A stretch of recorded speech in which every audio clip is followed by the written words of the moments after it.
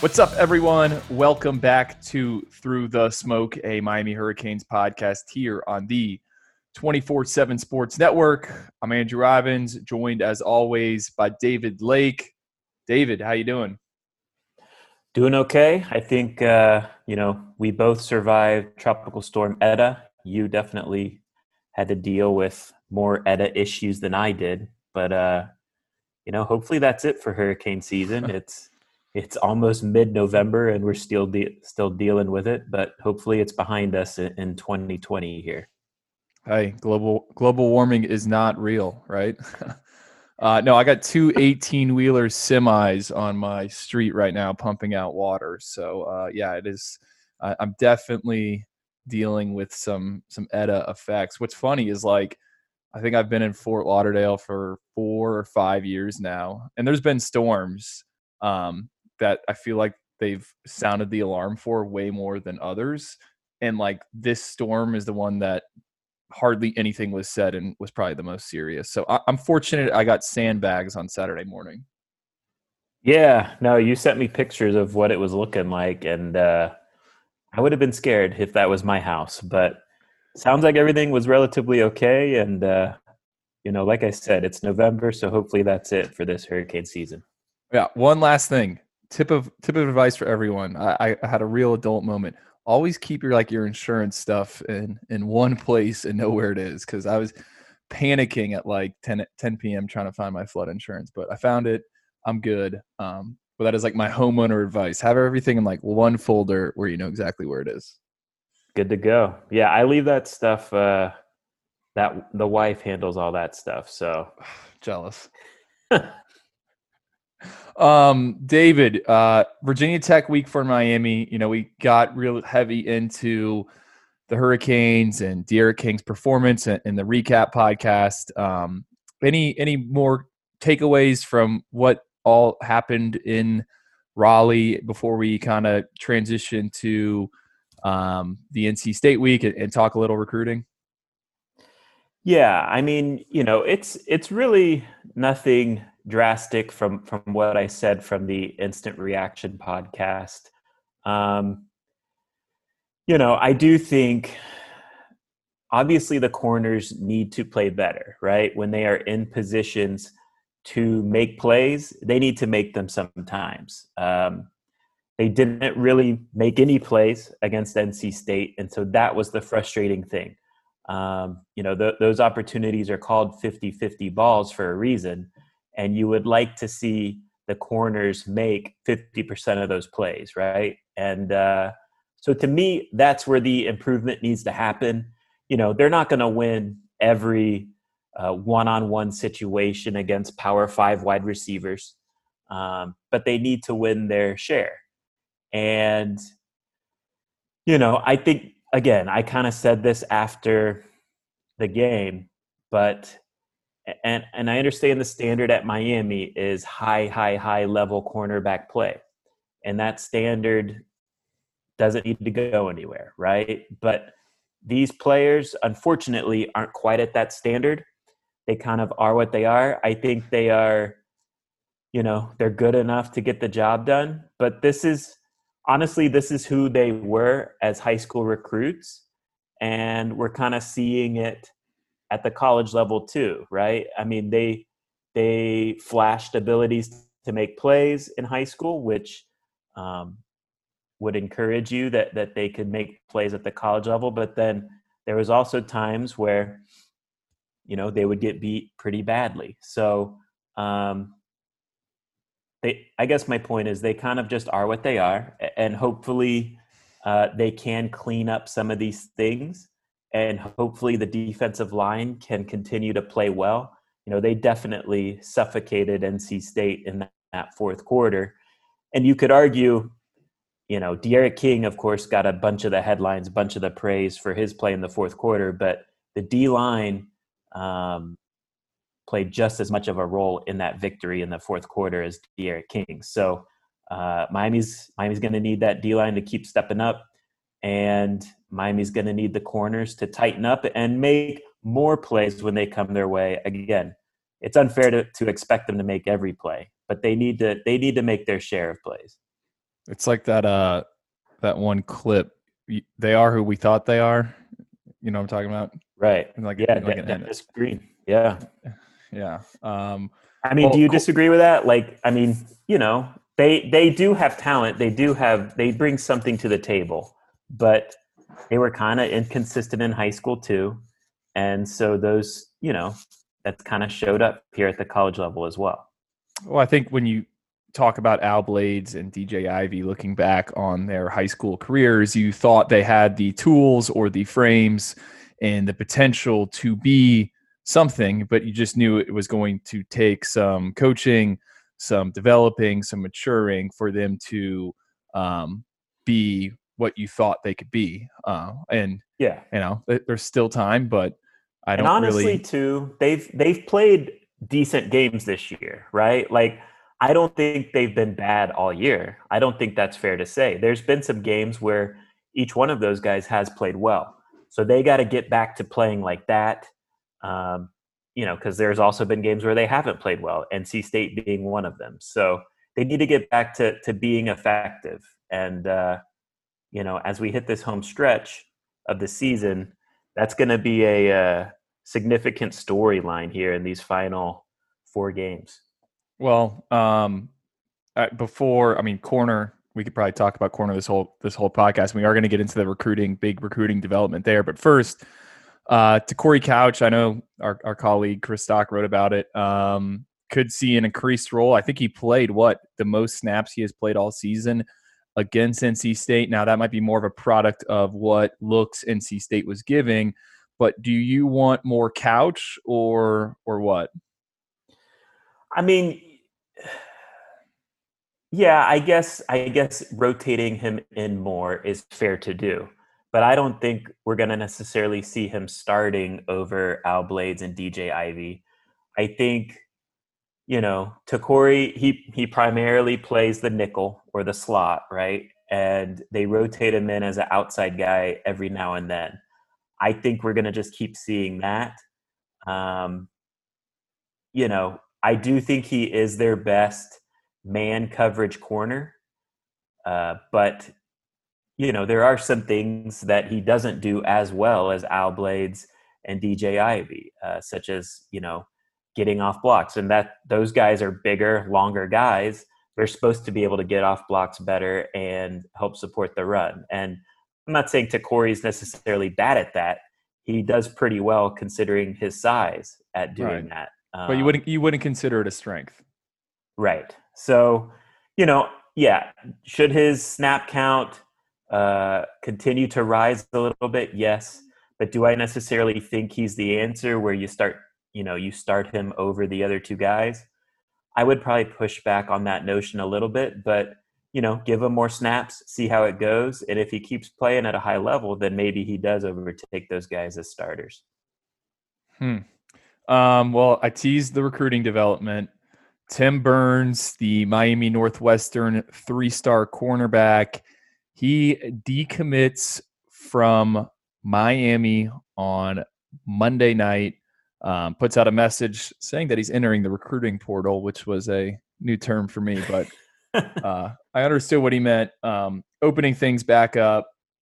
This on the surface looks really bad because Miami has 5 scholarship corners right now. The 3 we were just talking about, Al Blades, DJ Ivy, to Corey Couch. Then you got 2 freshmen, Isaiah Dunson, who we've seen a little, and Marcus Clark, who we haven't really seen at all. And we never really expected to see Marcus Clark. I mean, he was primarily an offensive guy in high school. You knew it was going to take some time. I mean, heck, when I was at his school, when his DB coach was telling me that he thinks Marcus is an offensive guy, like that was alarming to me. But Miami thinks he's a corner, so they're going to work him along there. Like we didn't expect him to contribute right away. But bottom line, Miami only has 5 scholarship corners right now, and they have no one committed in the class of 2021. And the early signing period is about 5 weeks away. Now, Malik Curtis, 3-star athlete out of Fort Myers, Bishop Verot, he is committed. He could play corner, but as I reported a month or two ago, it sounds like they're leaning towards him playing offense, which we kind of agree with because that's Which what I he's really good like. at. Yeah. Yeah, that's what he's good at. So Miami has no corners committed right now. David, are you ready to panic? Like, are you freaking out that Tim Burns isn't Yeah. committed? And I can get more into kind of some backstory, but what are your just general thoughts and when you saw that come Right. across your news feed? It's not good, right? We are dedicated to getting in the weeds, right? Of roster management and, what the future of the team looks like as well as the present, right? And we just talked about what the present issues at the cornerback position are. There are definitely things that need to be cleaned up. And the future is kind of a question mark, right? I mean, I think it's fair to say Marcus Clark and Isaiah Dunson are intriguing players, but to me, they are developmental guys, and there's nothing wrong with that. I think you need to take developmental guys, but are they guys that are going to push those top three for snaps in 2021? I would say no. And honestly, I don't think Tim Burns was that kind of guy either. I think No. Tim Burns was another developmental type, but still, you highlighted how they also just need bodies at that position. So only 5 guys there on the team now, and to have 0 guys committed there, yes, that is alarming, and we are about a month away from the early signing period. But yeah, let's get into the details on what happened with Tim Burns. Tell us what you're hearing about how this all came about. Well, I mean, if you're on our site or you're on social media, you've seen Tim Burns' mom has put out a message, kind of giving her side of the story. Look, Miami, when they took Tim Burns, was after Paradise Camp in June of 2019. So he committed at Miami Knights in July of 2019. I think it's funny because there's a lot of people thinking that what Miami did is wrong. It kind of what basically happened is Miami, what I would call maybe parted ways. Told Tim maybe he should look at some other schools. And why did they do that? I mean, Tim isn't the biggest corner. He's listed at 5'10", 145 pounds. I think 5'10 is pretty generous. So he's on the smaller side. And Miami kind of always thought he had a chance to get bigger, but that never really happened. And I think the people inside Miami's football offices always really liked the competitive nature and everything about Tim Burns. But got to remember 2020 is a weird year. Numbers are extremely tight. And we always talk about it, and your number one roster management podcast right here. Like, you can't afford to miss, and you got to put guys on your roster that you think can help you beat eventually Clemson or whoever in that ACC title game. And me and you've also mentioned multiple times, difficult decisions are going to have to be made at some point. I think this is kind of one of those decisions. Now, I think Tim is a good player. I think he will probably end up somewhere. I think Miami maybe wishes it would work, but I kind of get it when you take a step back and just look at big picture.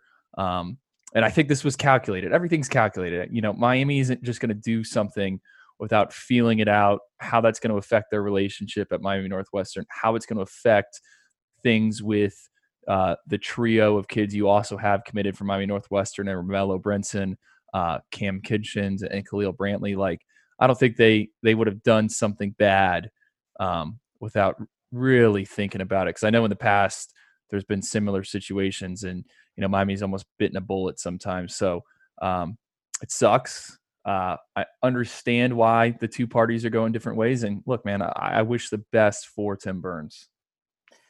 Yeah, so it mainly sounds like it's more of a fit issue, right? Like, I think you and I both agree he's going to be a nickel or slot corner wherever he ends up, right? Right. Yes. And so the question becomes, does Miami need right now another one of those guys? And I think you could say, or you could make an argument that the the way that they use the striker position makes it so that maybe you don't need as many straight up nickel corners on your roster as you would have needed, I don't know, 5 years ago, right? Um, Now you're going to need nickel corners. I just don't know if you need to take nickel corners every cycle or maybe even every 2 cycles. Um, do you think that's fair to say, or am I reaching with that take? Uh, I don't know. I mean, I think the other issue is if Miami wants to take another corner, right? So can you take another corner? And there's not like a ton of big corners out there. Like you can't take 2 small corners. You can't take Tim Burns and another small guy. Now with Burns out of the picture, maybe you take a small guy who you think is potentially maybe a little bit bigger, a little more talented than Tim Burns, and that allows you to go get another guy. So yeah, no, you're right. I mean, the striker position, I think as that is just becoming more and more of a utility type of guy, catch-all spot on the defense, and you see more of it. I mean, didn't Corey Couch like get some snaps at that position at one point? Yeah, I mean they certainly bring him in on third down, right? And so they go to like a nickel look on those third down passing situations. But outside of those situations, are they really using a nickel corner? So I think, But you do need that nickel corner when you face like a North Carolina. yeah. I mean, you in some spots you do need those guys. But even against North Carolina, like on first and second downs, I think we're going to see more striker than nickel corner. That's kind of what I'm expecting, to be honest. And I think Yeah. we're seeing, Miami's loading up on safeties, and maybe the two things kind of go hand in hand, right? More safeties, less straight up nickel corners. I don't know. I just think it's something interesting talking point, and we'll find out more and more, I think, about this roster construction moving forward. But again, you said it. Like, I don't think necessarily Tim Burns is a bad player either. But is he a guy that maybe could be upgraded? We'll see. That's the big question now. Miami certainly thinks so. So who would be the guys to know at the corner position? Well, okay, let me ask you this first.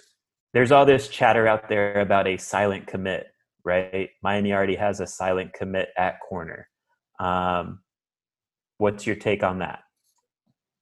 I mean, where is that chatter? I haven't really seen that. It's on. I've seen it on social media. Yeah. Well, those are the same people that were saying that the week of Amari Daniels was committed to Miami, and he ended up picking Texas A&M. Look, as weird as this sounds, like the general just kind of feeling I get with the people I talk with, like, is so much focus right now is on the actual season. Like, as weird as that sound, and is that alarming? I don't know. Like, I think they're just so zeroed into fixing what went wrong on Friday night, getting ready for Virginia Tech, that it's almost as if Miami's like, all right, we're just going to win games and we'll figure it out at the end. You got to remember, I mean, a bulk of the recruiting class is in place as it stands. So do I think there is a silently committed corner? I would put the chances of that pretty low. I mean, people I talk with would have to be keeping things absolutely under wraps, which has happened in the past, but I don't get that vibe right now. Now I do think a guy like Markevius Brown has said some right things about Miami, and kind of indicated that he might be feeling Miami. But at the same time, Markevius Brown has yet to name a commitment date. Pretty much every time someone interviews him, he's saying it's soon. And it doesn't seem like anyone can really trust what he says. So that's just kind of where I stand. Like, I think maybe there's some corners out there that if Miami turned up the heat and went after, they could get them. But right now, I mean, I don't know if anyone is silent. And really, what does a silent commitment mean these days? So, okay, you broke it down in a VIP article, right, on our website. But let's just talk. Let's talk three names to know, right? You list more than three names in the article, but you touched on Markevius Brown, right? He's an IMG player. I think he's a borderline 4-star guy, right? Um, and he's looking at Miami and Virginia Tech. Is that fair to say? Yeah, I think like Auburn's also in there, Ole Okay. Miss. Um, I've always felt like he's holding out for some bigger offer. And Gabby Okay. Urrutia, our colleague, he went and interviewed Markevius 2 weeks ago. I want to say Halloween weekend, and he kind of texted me the same thing right word afterwards. So Do you think a bigger offer is going to come for him? no. Yeah. Okay, so he's a guy to know. Give me the two other names that you're kind of monitoring right now at corner. Okay. I'll give you three. All right. So I think priority number one, guy that sits atop the board, guy whose name came up a bunch on Monday night, Terrion Arnold. He's a top 24/7 defensive back out of the Tallahassee area. We have him ranked as a safety. I've been kind of saying since March, and I think, Yeah. David, you were there in Orlando with me. Maybe that was February. I don't know. That was probably Yeah. February. February. Yeah. That we thought like Terrion Arnold was athletic enough to play corner. Well, the people in Coral Gables agree with me. Like, they are a guy they are talking with an elite talent. The issue is the pulse of the recruitment and the intel seems to suggest that Florida, Georgia, and some other SEC schools are out in front. So he's like the dream. Right. And then some other guys behind him who I think could become options. And there's kind of a theme with these two. The first one would be Jaden McBurrows. He is a local corner out of St. Thomas Aquinas. I think he started his career off at U School. I could be wrong on that. Maybe, I don't know. He started off at American Heritage, excuse me. On the smaller side, 5'9", 185, 1101 in the 100-meter dash. He's been real good for the Raiders through the first, I think they've played 3 or 4 games. Reminds me in some ways of Trajan Bandy. I know I've kind of said the same about Tim Burns in the past. That's just because of how they're on the smaller side. I think McBurrows is more comparable to Bandy just because he's a little bit more Thick. physical. Yeah, he's thicker and he has like more of a knack for making plays like Bandy did. So he's one. I mean, remember Michigan, what are they? Are they 1-2? Or they're 1-2 right now. A lot of chatter that Don Brown could potentially be out. So who knows? I think from what I understand, McBurrows will get his first look at Ann Arbor this weekend. He's going to go up there to, what do they call it, the A2, and hang out with some other commits. Remember, we're in a dead period, so he's paying his own way. Can't meet face to face with any of the coaches. Do not know what the forecast in Ann Arbor is this weekend, but could be cold. And then another guy is Demarius McGee, who is a corner out of Pensacola Catholic. I don't know if we've ever talked about him on this podcast before, but top 24/7 kid, someone with a 4.5 to his name in the 40-yard dash, plays a lot of offense, cornerback. He's committed to Tennessee. Tennessee's lost 4 straight. I think some of those commits could be fair game for flips. So I think Miami will keep maybe trying to see and engage where they are with there. So those are those two. And Steve Wiltfong, the colleague at 24/7 Sports, he pointed out on what his Wiltfong whip around last week that on-field results could matter more than ever with the 2020 cycle, just because that's really it. I mean, there's no official visits. So, I mean, Miami's winning games. If the staff was smart, if I was them, I'd turn around and I'd find guys that are losing games and I would go after those kids. So we'll see. Right. I mean, those are really 3 names. I could keep going in, forever on this, but I would definitely read that story on the site if you haven't. It seems like so McGee, who is the Tennessee commit, like profile wise in terms of what Manny Diaz and Mike Rumpf want in a corner, he kind of fits that profile, right? In terms of his length, in terms of playing offense, in terms of confirmed speed. he would fit the profile of what Miami desires at corner, right? Yeah. Yeah. I mean, and the more and more I get into the scouting side of this stuff, he fits the profile of the guys that make the league these days. High school quarterback, good with the ball in his hands, good speed times, over 5'11". So yeah, but yes, Rumpf likes those guys that play. Or I mean, he says he likes the guys that play on offense in high school. Yet his his top 3 corners, I don't recall playing any offense in high school. But that is something that they say they look for on the trail. Okay, so if you were going, it sounds like, okay, correct me if I'm wrong, but Terrion Arnold would be the number one guy, right? The dream guy. If they could get Terrion Arnold, that would be awesome, correct? Yeah, I think it's Terry. I mean, I would probably put Jason Marshall ahead of Okay, him, fair. but I don't. I think that ship has sailed. Jason Although, Marshall is the 5-star corner at Miami Palmetto that is committed to Florida. So al- he's although he is, I've talked to him. Gabby Rudy has talked to him, and I don't even ask about Miami when I asked. I'm like, any other school still talking to him? And he's like, oh, I text here and there with Miami. So Miami seems to be the only school that is still hanging keeping in around. contact. Yeah, like not even Alabama.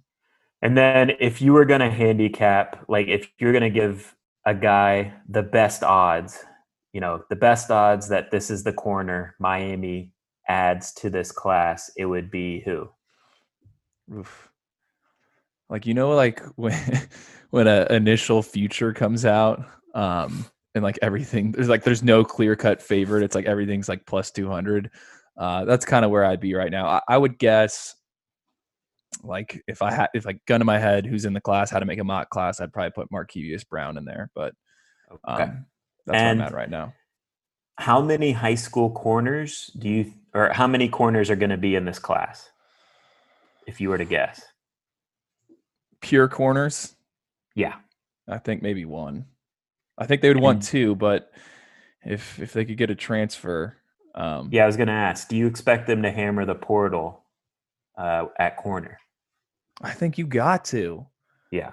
Um, and like, come on, guys, it can't be that hard to tell a kid that they have a chance to beat out Ivy or Blades. I mean, did we talk about this on the last podcast, or does this mean Devad Wilson? Did we bring him up or no? No, I think that was just a text. But yeah, I mean, if you remember, I think it was during fall camp, right? Former Georgia corner, Devad Wilson hit the portal. Miami kind of kicked the tires on it, but decided to pass really, and he ended up at UCF. Correct, Andrew? Yeah, that's because Devad wanted to be guaranteed he'd play right away, and you looked it up. I mean, he's only played 18 snaps this season for Right. UCF. And I Right. think that was So because like all those guys got arrested or whatever. Like they didn't travel that weekend. So I do think there are going to be, players at every position just hitting the portal. Like I am honestly expecting portal chaos this offseason. So if I'm Miami, I would take one high school guy and I would give me some room to work with in the portal as well. The key then will be, like you said, convincing guys like, yeah, Miami's returning their top 3 guys at corner. You got to convince these portal guys that they legitimately have a shot to come in and contribute. So well, that'll be it. I have a theory of how you could do that, but I'm not ready to put it out there. So, okay, anything else at corner? No.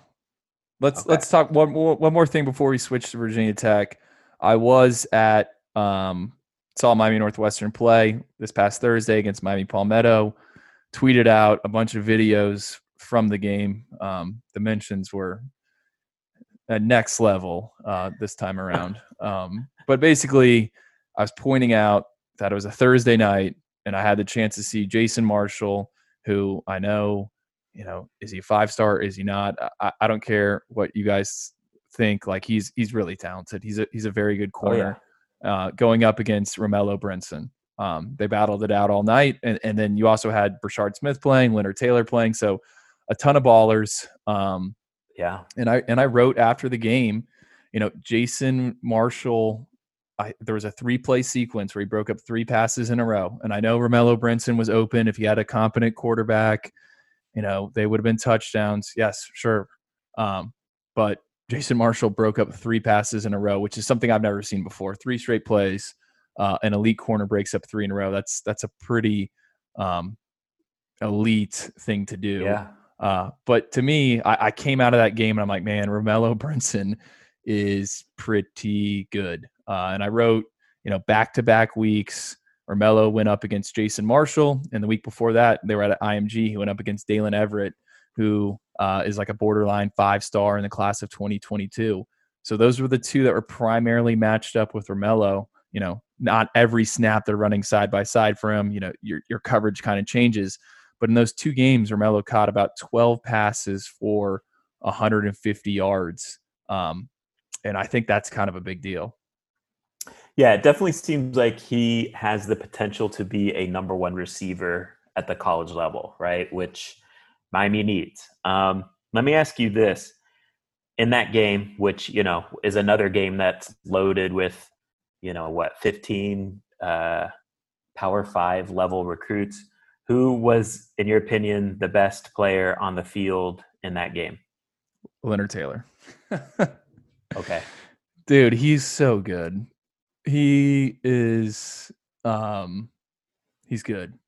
Reminded me of what I saw from Jalen Carter last year. So Jalen Carter is a 5-star defensive lineman in the class of 2022, out of Apopka, same school as Warren Sapp, signed with Georgia. I think he's playing with Georgia now. I mean, they've been raving about him in camp, and Georgia's obviously got a good defense.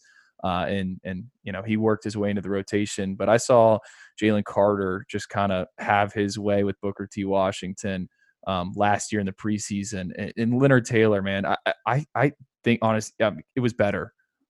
Leonard just kind of dictates what other teams can do. He's so explosive. He's got the pass rushing moves. He's really, really, really good. He's the best D-line recruit you've seen in South Florida so far. Like, you've been here for 3 or 4 cycles now? Yeah, and I was say? Am I putting you on the spot? No, and I was around here before that. I mean, I never recall seeing like the Bosa brothers. Because I was at FAU and I worked for the Sun Sentinel, then I left and went elsewhere. So there was a window, which is when I think the Bosas came through. I would say like probably the best since Brian Burns. And I know that he's an end. Like Brian Burns was like freaky in high school. But Leonard, Leonard is so good. Do you how does he compare, not at the same stage, but I guess just like right now, like how's he compare to Jared Harrison Hunt? I think Jared's a little bit longer, but I could be wrong. Dude, the thought of those two, you could potentially get one season out of them is pretty promising. But they move similar. Like I think Gerald Willis would be like the comp, but he's so much more athletic. But it just in terms of how disruptive Willis was, and how he could take on a double team and leverage and bend and use his arms to get up in there. Like I think once Miami fans see Leonard Taylor in a green or orange top, like it's going to be pretty similar, just kind of their movement patterns. But like I said, I think Leonard Taylor is way better of an athlete than Willis. And this is rare, right? And maybe it is unfair to expect this, but do you think Leonard Taylor as a true freshman in 2021 can be like a 15 to 20 snap a game guy? Yes. Okay. I mean, I agree with everything you've said. He's one of the best defensive linemen I've seen since doing this. So he's a complete stud, and it's a big deal that Miami's getting him. Yeah. Well, let's take a break. That's enough recruiting, enough corner talk. Let's get into Virginia Tech on the other side. This episode is brought to you by Progressive Insurance. Whether you love true crime or comedy, celebrity interviews or news, you call the shots on what's in your podcast queue. And guess what? Now you can call them on your auto insurance too with the Name Your Price tool from Progressive. It works just the way it sounds. You tell Progressive how much you want to pay for car insurance, and they'll show you coverage options that fit your budget. Get your quote today at Progressive.com to join the over 28 million drivers who trust Progressive. Progressive Casualty Insurance Company and Affiliates. Price and coverage match limited by state law. Okay, picture this. It's Friday afternoon when a thought hits you. I can spend another weekend doing the same old whatever, or I can hop into my all-new Hyundai Santa Fe and hit the road. With available H-Track all-wheel drive and 3-row seating, my whole family can head deep into the wild. Conquer the weekend in the all-new Hyundai Santa Fe. Visit HyundaiUSA.com or call 562-314-4603 for more details. Hyundai, there's joy in every journey. Okay, David. Miami going to play a noon game. Is this the second noon game of the season? Yeah, I believe so. Yeah, second nooner. I forget who it was. Maybe it was a home game, I think, the other noon game. Pittsburgh. That's correct, yeah. Pittsburgh at home. So, yeah, get a noon slate. Those noon games have sleepy potential. So it'll be interesting to see how Miami handles that challenge of playing at noon. Yeah, so Miami is on the road at Virginia Tech. Game is still scheduled. Have to throw that out there because since we've hit record on this podcast, Alabama LSU has been postponed. Tennessee Texas A&M has been postponed, and like Navy Memphis has been postponed. Wild times. Miami 2.5-point underdog to Virginia Tech. I think that's close to what I said. Maybe did I have Miami favored when we tried to do the guess? You had Miami favored. I had Virginia Tech favored. Okay. Well, you're a better odds maker than me. What do you think about that line? Honestly, I understand it. I think, on the surface, you look at a top 10 team against an unranked team and would scratch your head when you look at that line. But honestly, I think the teams are relatively even. I think, look, Miami's won games. They deserve to be in the top 10, in my opinion. But do they pass the eye test of being a top 10 team? I personally am not so sure about that. To me, they look like a top 20 team, top 15 team maybe. But yeah, look, I think if you really break things down and look at it objectively, I think this is a team with a top 10 quarterback and a top 10 defensive line. And then the rest of the team is maybe, top 25, top 30-ish. And I think when you look at Virginia Tech, they have an elite rushing attack. It is a top 5 rushing attack, and statistically, it's the best Power 5 rushing attack in the country right now. And, so they have an elite running back, they have an elite offensive line, and their quarterback is a very frustrating dual threat quarterback to try and defend. I think the line does make sense. If I was betting, I would probably bet Miami, to be honest. But I'm not super surprised that Virginia Tech is a narrow favorite to open things up. Is Khalil Herbert going to play? What's the status on that as of Tuesday? I don't think we'll know until kickoff, to be honest. Justin Fuente, the Virginia Tech coach, wants nothing to do with talking injuries in general. And honestly, Virginia Tech is quite banged up at other spots too. Their middle linebacker got banged up. So he's not touching any of those questions leading up to the game. I would assume Khalil Herbert, honestly, I would expect him to play. He's a guy that's from South Florida, right? So he played at American Heritage, and you would think this is a game that he definitely wants to play, right? The hometown team, he's going to want to show them that they missed on him. And so I would expect him to play, but again, you don't know. So I guess to me, it kind of reminds me of the situation with Virginia and Brennan Armstrong, the quarterback who was, coming out of concussion protocol. He eventually got cleared late in that week, and he was good to go. Basically, what Khalil Herbert is dealing with is a hamstring injury. He tried to give it a go early in the Liberty game over the weekend. I think he was on the kickoff return team, and during that one play, that one situation, I guess he tweaked it again, and they pulled him for the rest of the game. So if he doesn't play, it is a significant blow to Virginia Tech because statistically, he is the second best running back in the ACC in terms of pure production. He's run for over 800 yards this year. He's, got a very impressive blend of power and balance. And honestly, he is him and Hendon Hooker, the quarterback, are what have made Virginia Tech go this season on offense. And so if he can't go, it definitely hurts Virginia Tech's chances to win. I pulled up Khalil Herbert's bio because, number one, he's from American Heritage. On the bio, it's sure to point out that he played for Mike Rump at American Heritage. I actually remember him as a recruit, and I wanted to know because I was pretty sure he was related to Kylion Herbert, the offensive lineman for Miami that opted out. I thought they were brothers, but apparently not. Maybe they're cousins. Okay.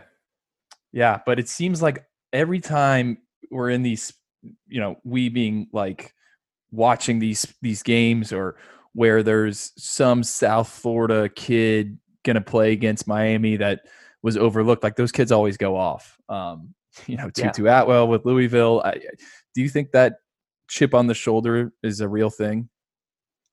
Definitely. Yeah. I mean, a motivated star player is a scary thing. So Khalil Herbert is a star player this year. We should mention too, he is a transfer to Virginia Tech. So this is why you're just now hearing about him from a Miami perspective this season. He's an older guy. I think he's a senior. He originally he started his career at Kansas. So he's been an impact transfer for Virginia Tech and taken their rushing attack to the next level. But yes, if he plays, he's going to be motivated, to run it up on Miami. I mean, he's a potential target for me in my dynasty, fantasy football dynasty, like late round back type of pick. Hendon Hooker, look, this guy last year against Miami was pretty dang good. Caused some headaches for the Hurricanes. How does Miami stop him? Have they seen anyone like him this season? And what's the key here? Not play Zach McCloud or your annual or your weekly shot at Zach McCloud. I mean, look, I will say this, like last year, you mentioned it, like he gave Miami headaches. Going into last year's game, it was somewhat up in the air, if you remember, whether or not they would give Hendon Hooker the start. I believe the Miami game was his first start, and it kind of took a half for Miami to get settled in and, somewhat contain him. He gives you headaches. He's in that mold of like he's 6'4", 225, long strider. He runs behind his pads, so he's kind of a powerful runner, always falling forward and picking up, 2 extra yards when he's a runner. So in that regard, he's a guy that keeps the offense ahead of the chains. And when you talk about Virginia Tech's offense, it is annoying to defend because they're always ahead of the chains for that reason. So they're always facing 2nd and 6 and then 3rd and 2, and they convert the 3rd down. So they are one of the more efficient offenses in the country this year, which makes sense because they run the ball so well. Typically, that's what happens. That's how that goes. Now, the key is to get them behind the chains, get them in 3rd and long situations, because Hendon Hooker, he has improved as a passer, and he's not necessarily a bad passer, but it's not necessarily his strength. It's not quite what he does well. He will miss some throws. Now, I'm not saying he's a bad thrower by any means. And if guys are, wide open on crossing routes, like we kind of saw at times against NC State, he certainly is good enough to hit those wide open guys like any Power 5 quarterback is. But the thing that really Miami's going to need to contain with him is the run game. He's run for over 100 yards, I think, in 2 or 3 games this year. He started the season, I believe, in COVID protocol. So he's only been the starter for maybe 3 or 4 games this year. And, he's just a handful because of his dual threat ability.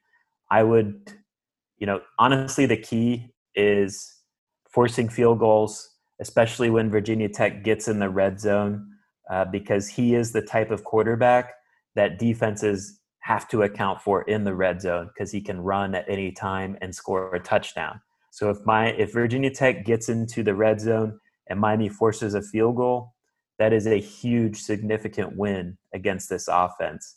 And, just be ready, Miami fans, because he is going to frustrate you, watching him, pick at this defense with the way he picks up 3 yards, 4 yards, 5 yards at a time as a runner.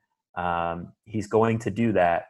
And, Miami's defense too is going to have a next play mentality because like I'm alluding to, he is frustrating to defend. Forgot to bring up, it's been, what are we, like 40 minutes into this podcast? I handed out that Liberty money line pick in our instant recap podcast. Yeah, that hit.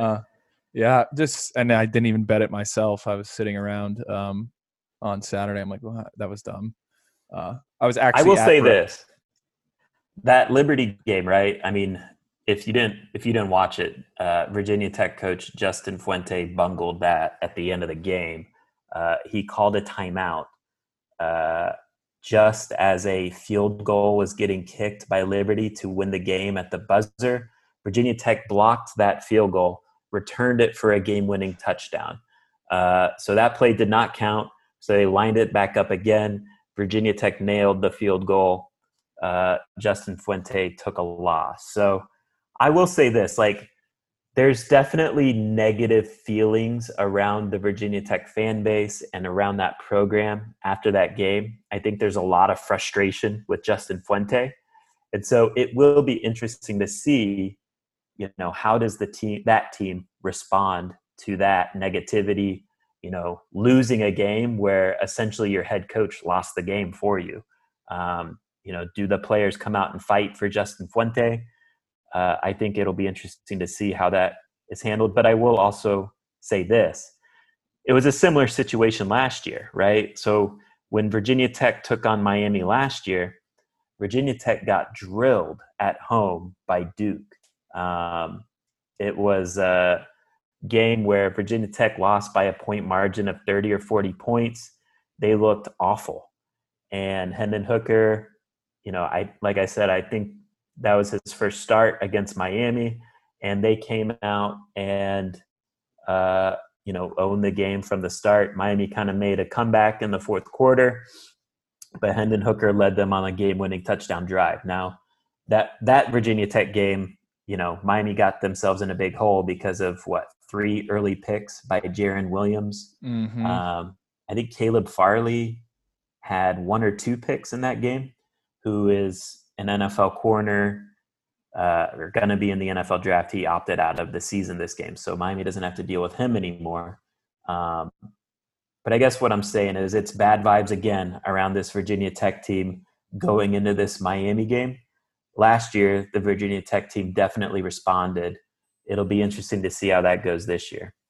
What I was saying, I was at breakfast, and where my girlfriend wanted to go, I had 0 service, and I'm sitting there. It's like 11:40, and I'm like, oh my god, I can't get this Liberty bet in. Didn't get it in time, as it took forever to get the check. Just glancing at the box score, because I didn't get to see really any of it. I do think it's notable. Malik Willis, Liberty's quarterback, threw for 217, ran for 108. And Malik, if you guys have seen him at any point this season, is kind of similar to D'Eriq King. So are we expecting another big day for Mr. King? Malik Willis, the Liberty quarterback, definitely had success running the zone read and, scrambling as well. So in general, Virginia Tech's defense has not been good this year. They're not that typical Virginia Tech salty defense that we know year in, year out. They've been a little soft against the run.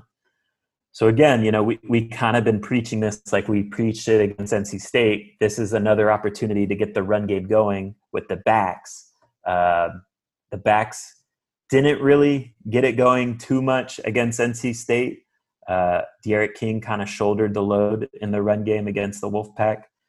He might have to do that again against Virginia Tech, but, I think the backs could have a good day against Virginia Tech. They're not the biggest group on the defensive line, so there is the potential to get some push up front with Miami's offensive line. And then the linebacker level of Virginia Tech's defense has not been very good at tackling, to be honest. So we'll see. I mean, like I said, this Virginia Tech defense has not been good, but Virginia Tech typically plays one of their better games against Miami. So I would expect that to be the case again this week. Anything else? No, I think that's it for now. We can get more into things, during the preview, the official preview podcast for the game. But yeah, it is an interesting game. It's a noon game, but I think Miami should, try and manufacture some motivation to, in terms of being an underdog when you're a top 10 team going into this game. So hopefully that is the case. Yeah, I'm ready. It's a big sports weekend, man. Well, I guess not now since we're seeing all these SEC games get canceled, but you got the Masters, Thursday through Sunday, NFL games, that doesn't go away. So I'm ready. Yeah, it'll be fun. Sports writers always love those noon games. So I'm here for it. Well, it's not like you're going to be able to watch Alabama LSU now. So I hate to break it to you. That's true. I'll watch something though. I'll watch Florida State. That's always fun. Yeah. Who do they play? What time is that at? They play NC State. So it could be the Bailey Hockman revenge game. I don't know the time, but hopefully it's not a noon game. Okay. Well, that will do it, guys. Be sure to stay locked into the site, InsideTheU.com. Subscribe, give us a like, rate, review, do all that fun stuff, and we appreciate it. Take care, guys.